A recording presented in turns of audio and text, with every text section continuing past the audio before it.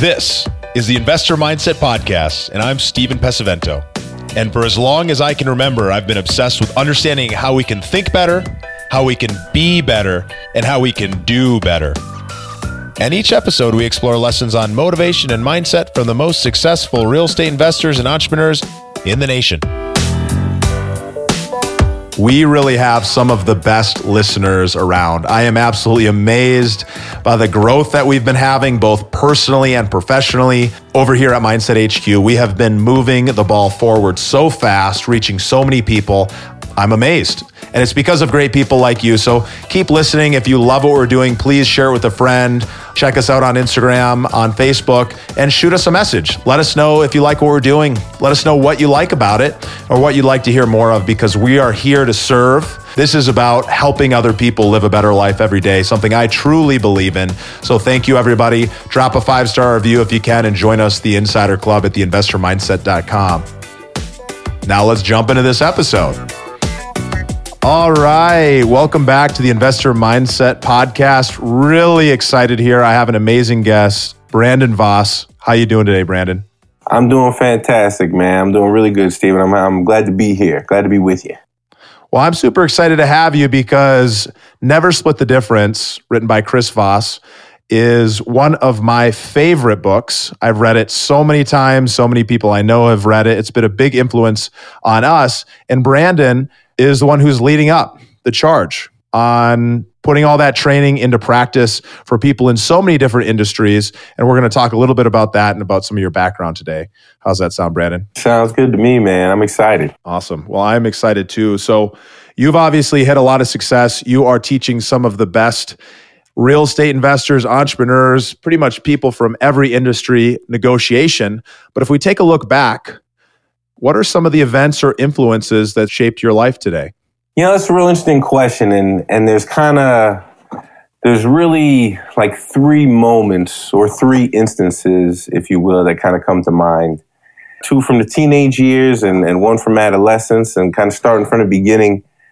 Being able to travel out to the Midwest as a kid, right? Everybody knows, well, most people know Chris is actually from Iowa, right? He's got the New York accent and things, but he's originally from Iowa. And so his parents still live out there, and getting to go out there as a kid and growing up like in the East Coast, urban New Jersey, North Jersey area, and being able to go from there to the Midwest and experience 2 very different environments, that was definitely a big one. And my grandfather, his father was an entrepreneur. And so getting to see somebody build something with their hands from a young age and experience that out there was definitely a big one. I could imagine that coming from the city life where everything's hustle and bustle and everything's pre-made for you, to go out to the Midwest, some country land. I'm sure that is a big change for you.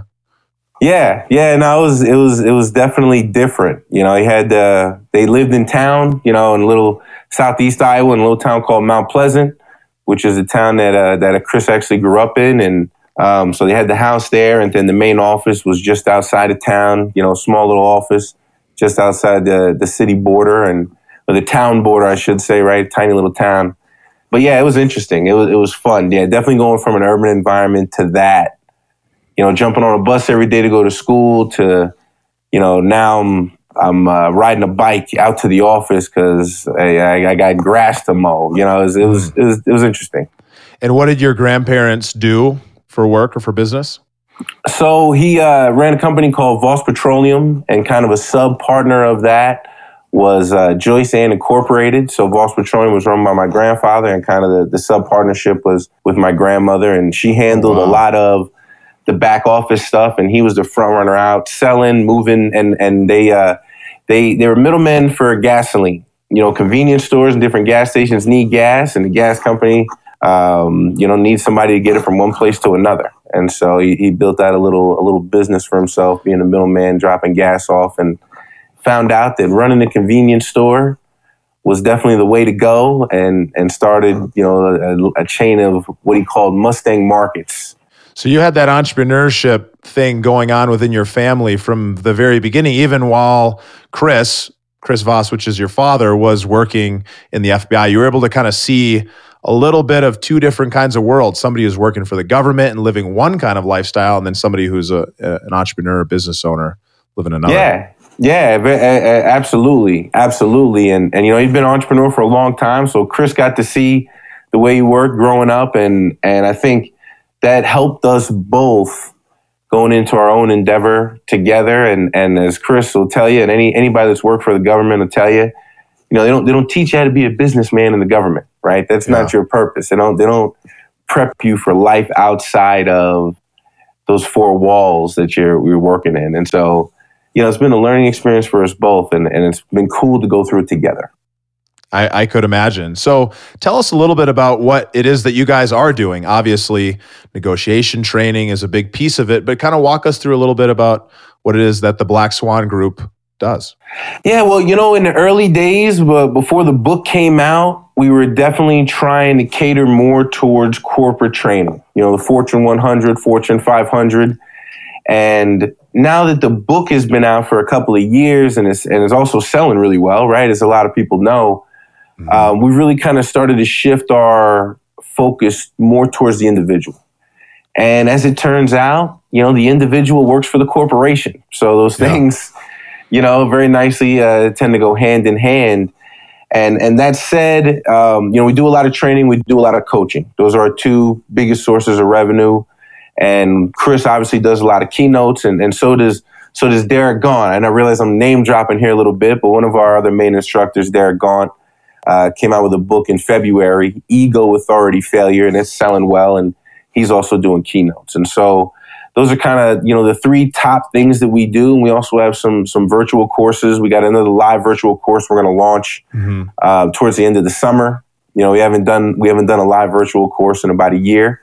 So we're excited to get that thing off the ground. And there's also a couple of things that we're launching to the website, some email negotiations, but really the things we're trying to provide other than either live or in-person training is support that people can rely on essentially a daily basis, right? Something you can pick up, you can read it real fast, digest it, and then go about your day and make every communication that you're in better. Well, it's like you can get so much from this book. I know it's personally changed my life because I think there's one really interesting thing about learning to be a better communicator, which is, I think, a big part of the negotiation game, is that when you are a better communicator, people like you more. And when people like you more, you're able to end up getting what you want and they feel like they're getting what they want. So I've taken a lot away from that. But talk to me a little bit. What is it that you do with Black Swan Group on a day-to-day basis?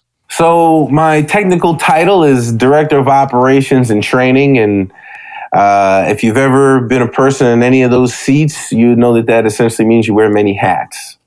And so, right, for anything from creating content to instructing on site to, frontline sales to all the way down to handling, taxes and financial spreadsheets, there's a lot of different things that I got my hand in, but I love to teach. My favorite thing to do is to meet people and talk about communication challenges and essentially just help people come up with a better way to do it. Just like a lot of things, when you're familiar with a circumstance and you're not emotionally involved and you can stand back and look at the information at arm's length, you see it from a very different perspective. And so I love being able to do that. And then with the expertise I've managed to learn through sales and with working with my dad and the other guys I've been fortunate enough to meet, that's a fun thing. It's fun to help people tackle new things in life. So walk us through your journey on getting into this space. Obviously, you had one of the best coaches out there right at home to kind of deliver some of this information to you. I'm sure you grew up around it. But talk us through, how did you end up making the decision that this is something I want to invest my life in? Well, to kind of answer the first part in regards to a mentor, definitely lucky, blessed. I mean, there's a plethora of words you come up with to describe how lucky I am to be in this situation. And I got to tell you, my dad's still my dad. And, while he was tough on me, it's still his job to encourage and things like that. And so I got to admit, I learned a lot of tough lessons outside the home, just like a lot of people did. Right. Yeah. And dad was there to be supportive all the way through. And, great person. I got a sounding board, right? I need to talk through this thing. Who can I bounce this off of? Right. It's my father. That was a cool thing. But, sales, early on in sales, going door to door, pushing Verizon's name, that was starting out like doing that. There's a certain grit that door-to-door sales gets you that I think you can't really earn it anywhere else. Yeah. And it's so interesting to talk to top-level salespeople now that want to discuss their early days going door-to-door and getting past the no solicitation signs and grumpy people. And, there's something to that. And so, yeah, definitely learned a lot doing that. And I've always enjoyed people. Just personally, right? I like to people watch. I like to see how people operate. I like to see how they carry themselves. It's fascinating. People are so interesting. And so sales came naturally in a lot of ways just because I like to interact. Mm-hmm. And then, you start coupling, the love for working with people and then getting agreements to move forward and agreements that make everybody happy, right? Agreements where everybody's making money on the back end. And you combine that with the level of communication from a guy like Chris Voss, and it's fun, man. And it's a learning experience every day. I don't know if I'll ever be as good as I should be, but, just trying to get better all the time. But that's that mindset of you want to continue to grow and continue to progress. If you were going to give somebody some advice and they're maybe early in their career, they're a young gunner, or there's somebody who's been doing something else for a really long time and they want to get good at sales, they want to get good at this, where should they start and who should they model? Wow, that's a good question. Well, first of all, I got to get the book, right? Go check it out. That Never Split the Difference book. To be in sales, it takes a certain amount. You got to have a thick skin to be in sales. If you've ever been in it in any capacity, you know that it takes a thick skin. And staying, as Derek Gaunt would like to say, staying cognitively flexible as a salesperson is tough because you generally got quotas to meet. God forbid if you're commission only sales, then you're in a whole new boat, right? You got an unlimited ceiling, but there ain't no floor either. That's one of those things, right? So, yeah. But people don't like you just because you're in sales. Initial impressions for a salesperson are almost always bad just because you're always fighting it uphill. I'm a salesperson battle. And so, things, and I can't think of the guy's name, Wolf of Wall Street, things that he talks about are essential for mindset.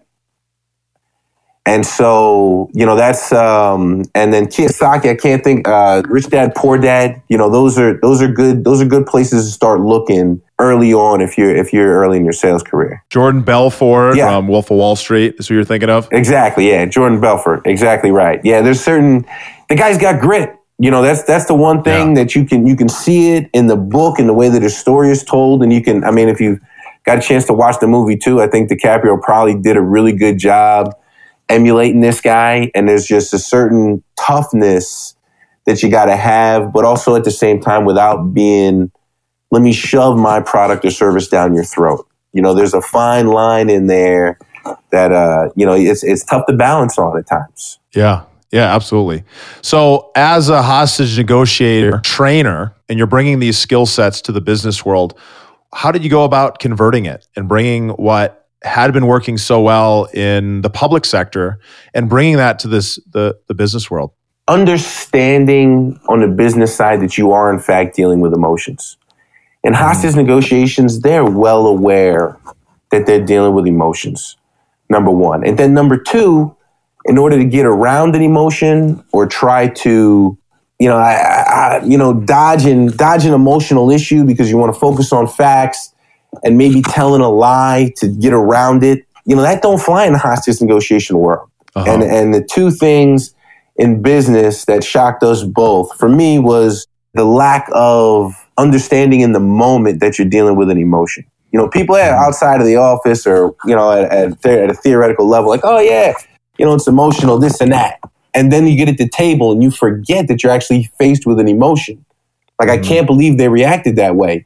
You are faced with an emotion. You got to figure out how to deal with the emotion, right? And like, you shouldn't be asking yourself that question. So that was one.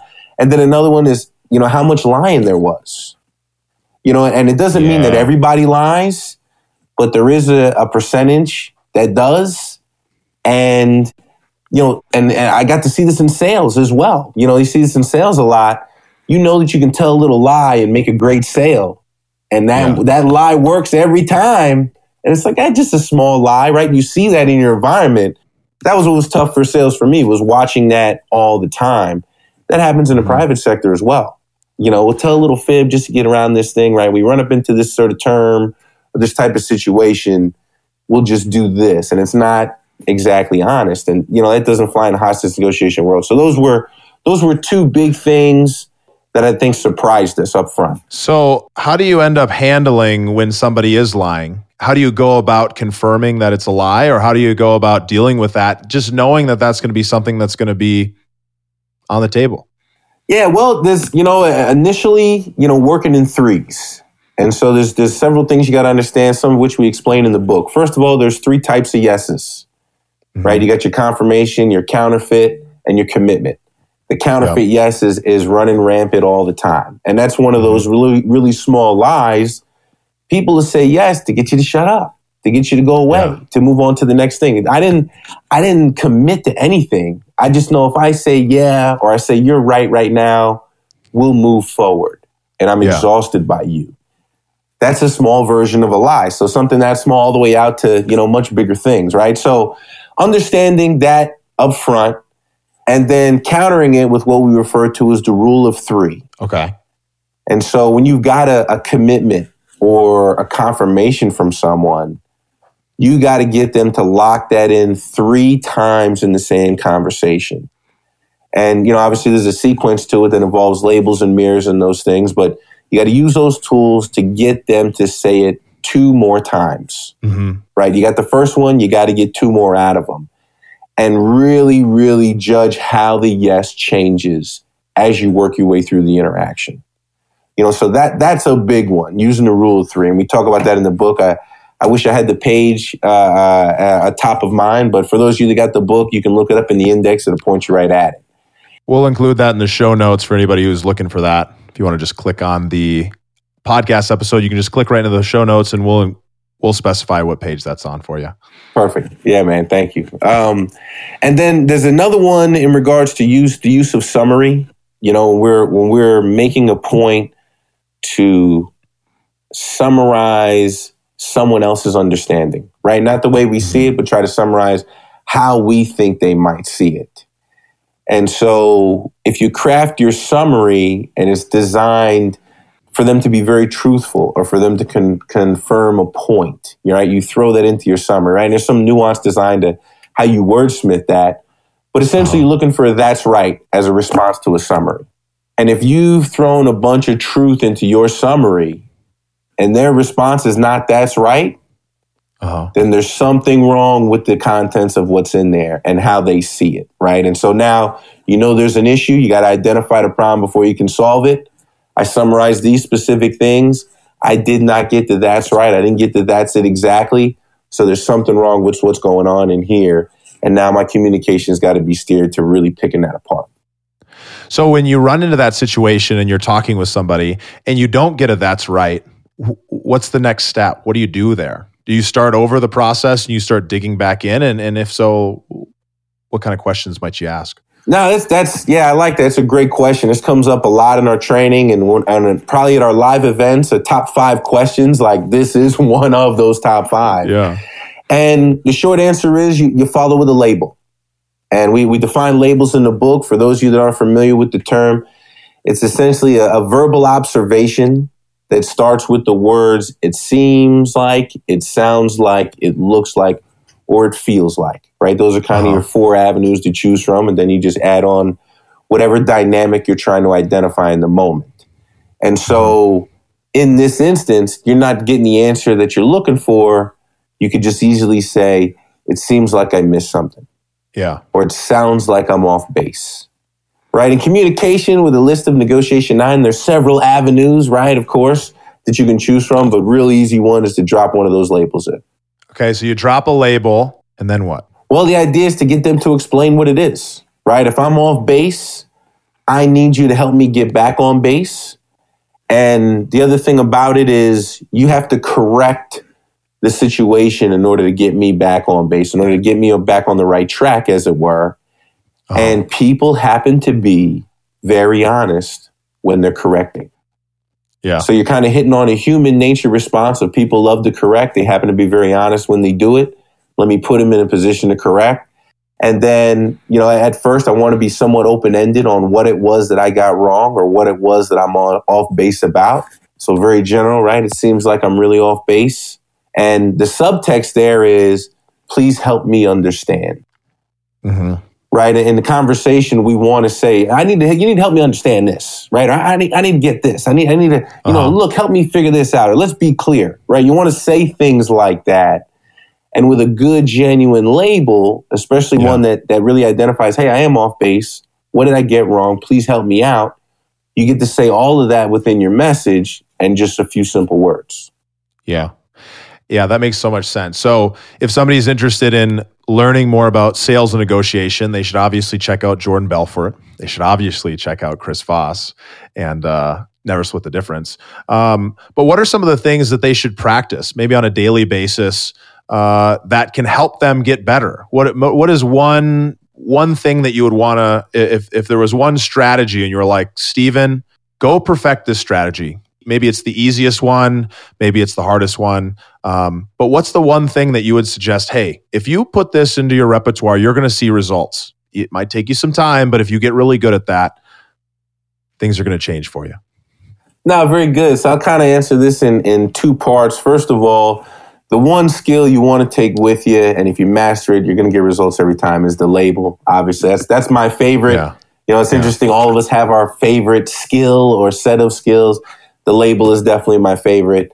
We also use it to really gather information, right? We don't use questions to gather info because certain people are very off-put by questions. They're very skeptical of them, especially if there's no relationship built. But the label, especially good labels, make the conversation feel much more natural. So that's one. And then as far as practice, we love talking about low stakes practice and where people can get some of that in. And so a low stakes practice where you got a little bit of skin in the game, but not enough to drive you insane, is calling your utility companies and renegotiating your bill. When we're coaching people, one of the first places we go is like, you got to, between now and the next call, you got to renegotiate one of your utility bills and you got to tell me what happened. And these are the steps you're going to follow.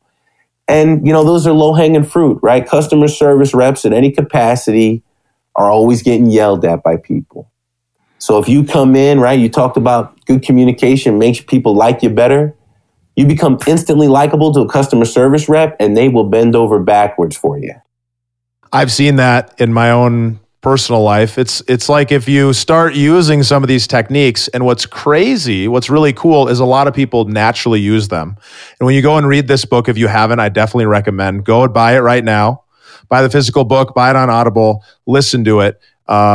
Because when you start applying these things and you start saying, it seems like, and I kind of hear what you're saying there, what's that mean? What's that like? And you start using these things, you start getting upgraded on planes, you start getting freebies, but it's not because you're asking for those things, it's because people want to give them to you, which is so cool. Yeah, that hits it on the head, man. Like you make it easy for people to talk to you, and you'd be surprised how much easier your daily life becomes. So you're obviously not in the real estate game, but negotiation, I think, is one of the most important things for a lot of our listeners. So what is it that you think allows you and your clients to succeed when so many others fail at negotiation? That's a good question. That's a really good question. And I'll start kind of twofold, but both very interrelated. And I think it starts with confidence, where people get tripped up. Is they got a lack of confidence for one reason or another.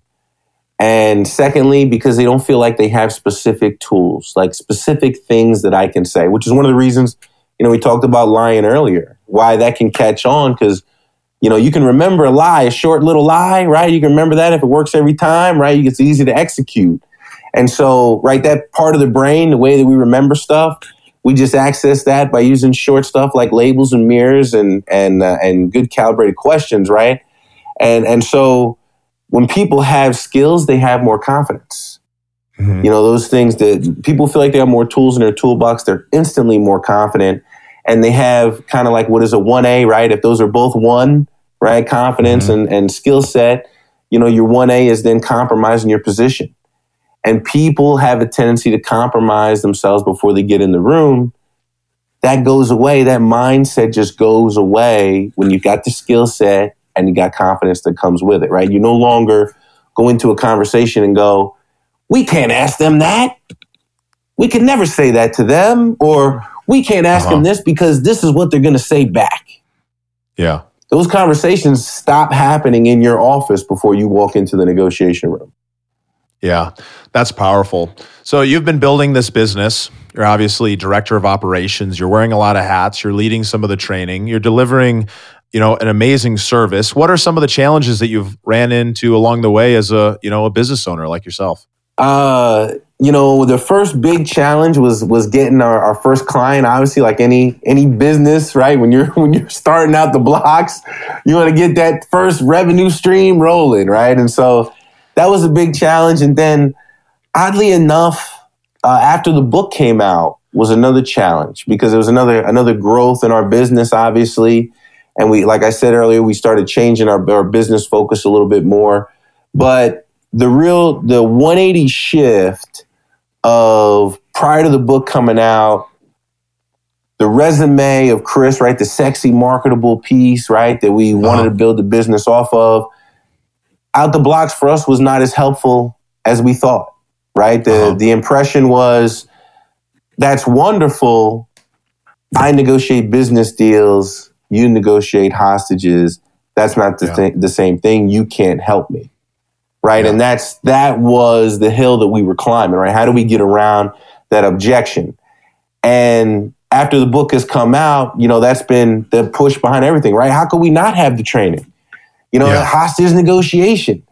And so that, this trying to ice skate uphill to now all of a sudden you're like barefoot going downhill on skids and it's just like, whoa, what is happening?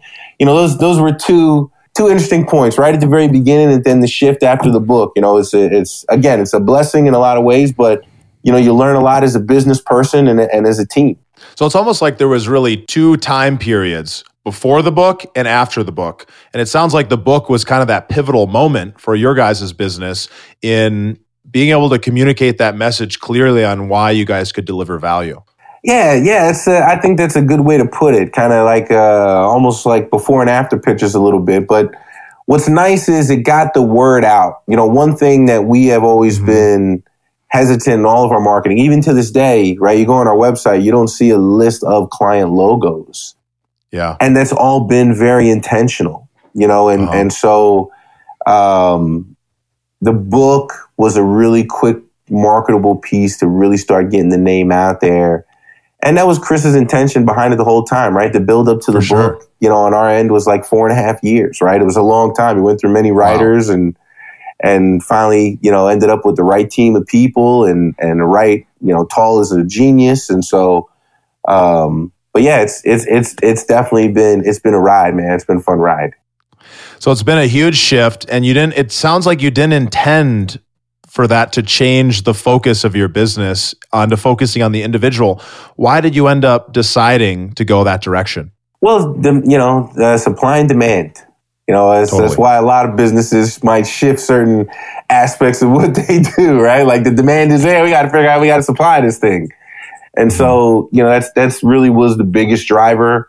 We had started trying to do small, like kind of 1-day events in partnership with the camp group, early on. And we had fun doing that. And that's kind of what got us started on trying to arrange events. And as the book popularity has grown, we've done a little bit bigger events, had more people in. We're still trying to limit size, obviously, because we say intimacy is a required piece of the learning environment. Yeah. But that's kind of how we started, and the book just, really started propelling that. Well, it's crazy because when I read the book, I remember very clearly, I read the book and I was like, how do I find a way to go out and talk to these people? I need to get in this training. I need to go. And I had just missed one of the camp trainings in LA.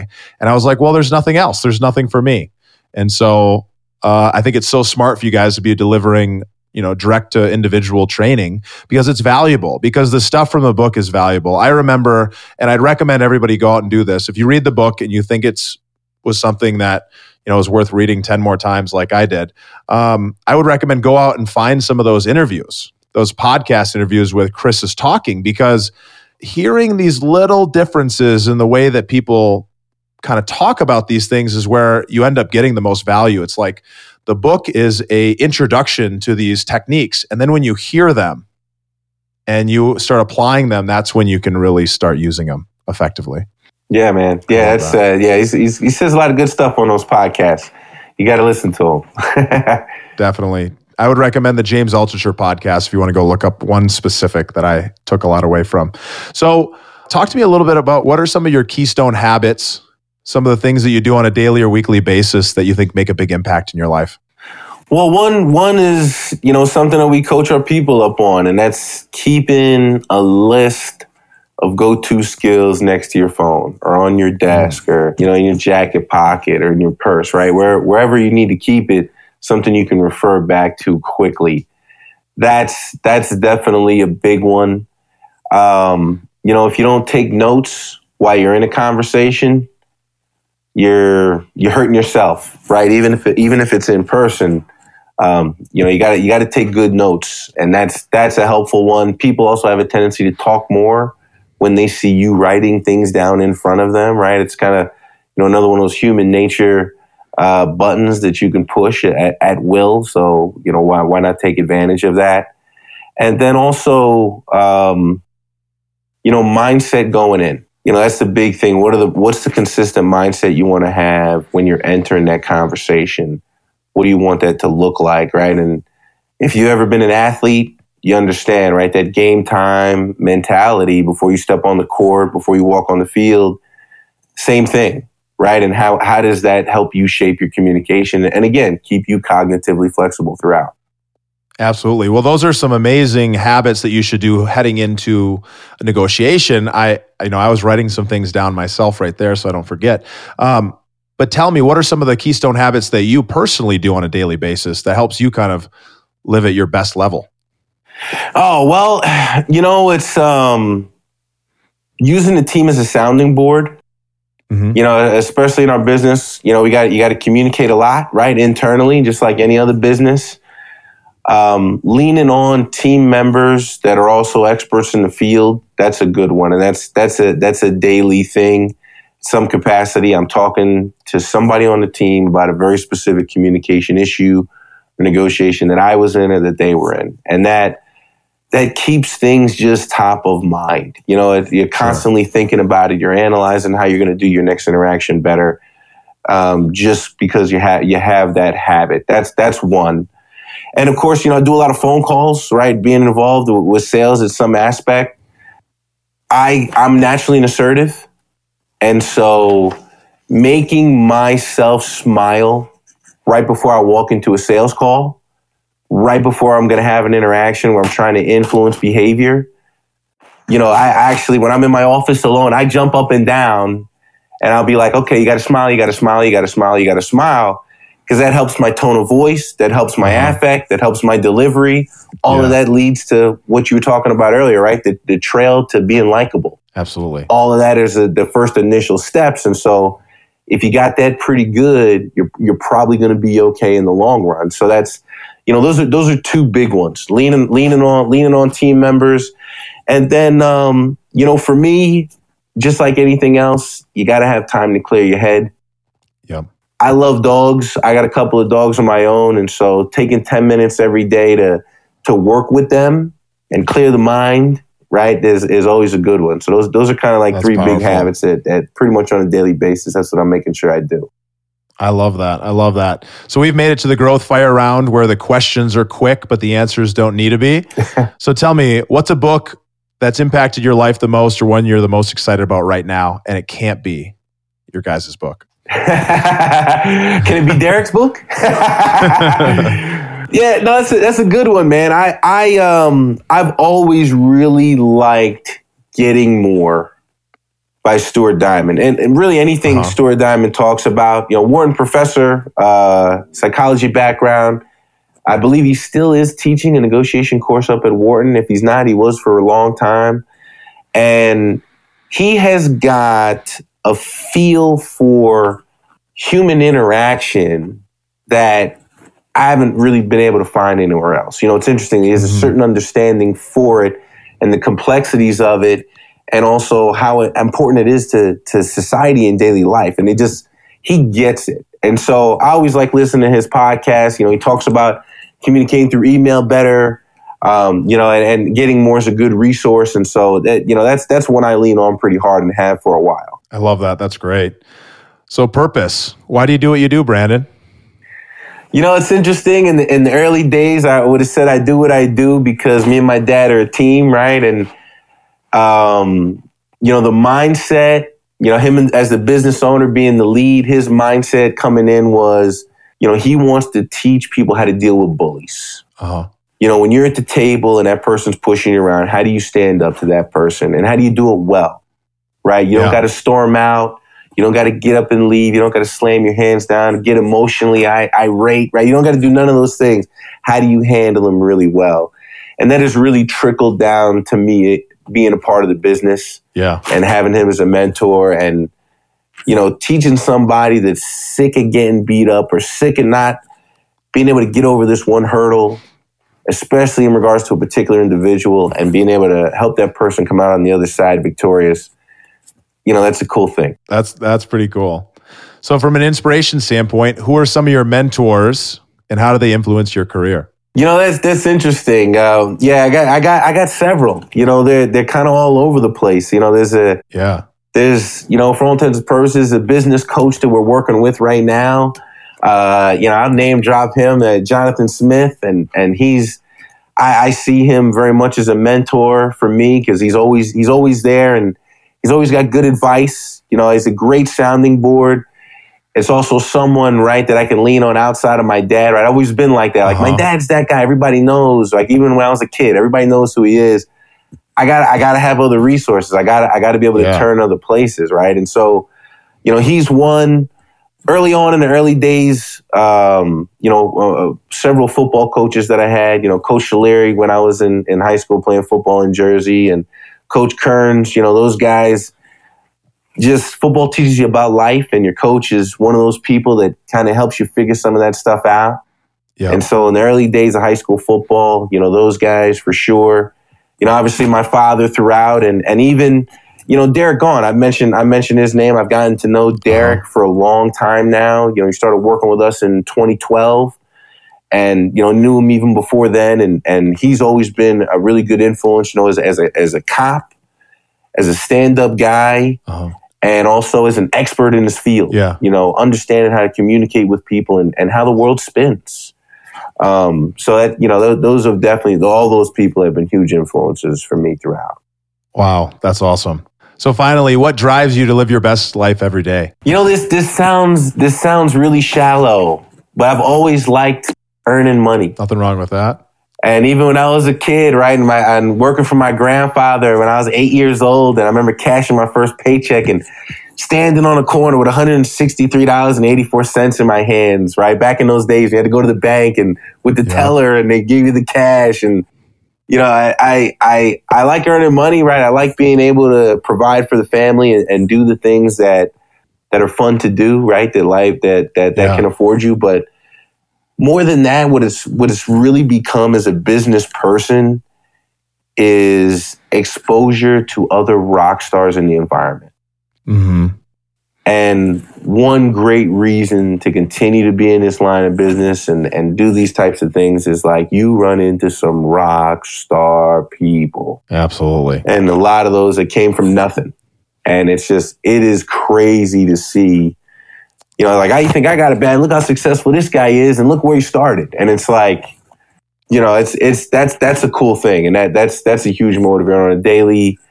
Being able to meet that next person and then learn from that individual. So, that's a cool thing about it. That's definitely a cool thing. It's empowering to meet those amazing people, and I really appreciate having you on today. This was a lot of fun. Where can people find out more about what you guys do and get in touch? Well, the easy one is our website, blackswanltd.com. But really the key place and where, our subscribers, we serve our subscribers the most is through our newsletter. Absolutely. And you can sign up for that on the website, or you can actually text the word FBI empathy. I know I realize it's 2 words, but it's 1 word in text, all capital letters. Text the word FBI empathy to 22828. And you can sign up for the newsletter through your cell phone as well. And that's a great place. We're always addressing, concerns of people that reach out to us in the newsletter, and advertising for our next live event or our next product for negotiation support. All that stuff hits there first. I can say personally, I read a lot of what comes in through that newsletter, so I definitely recommend go check it out. And if you haven't read the book, obviously go read Never Split the Difference by Chris Voss. It's incredible. And definitely check out Ego, Authority, and Failure by Derek Gaunt, which we hope to have him on the podcast here coming soon. So awesome being with you today, Brandon. Thanks so much. Steven, thanks for having me on, man. It's been a pleasure.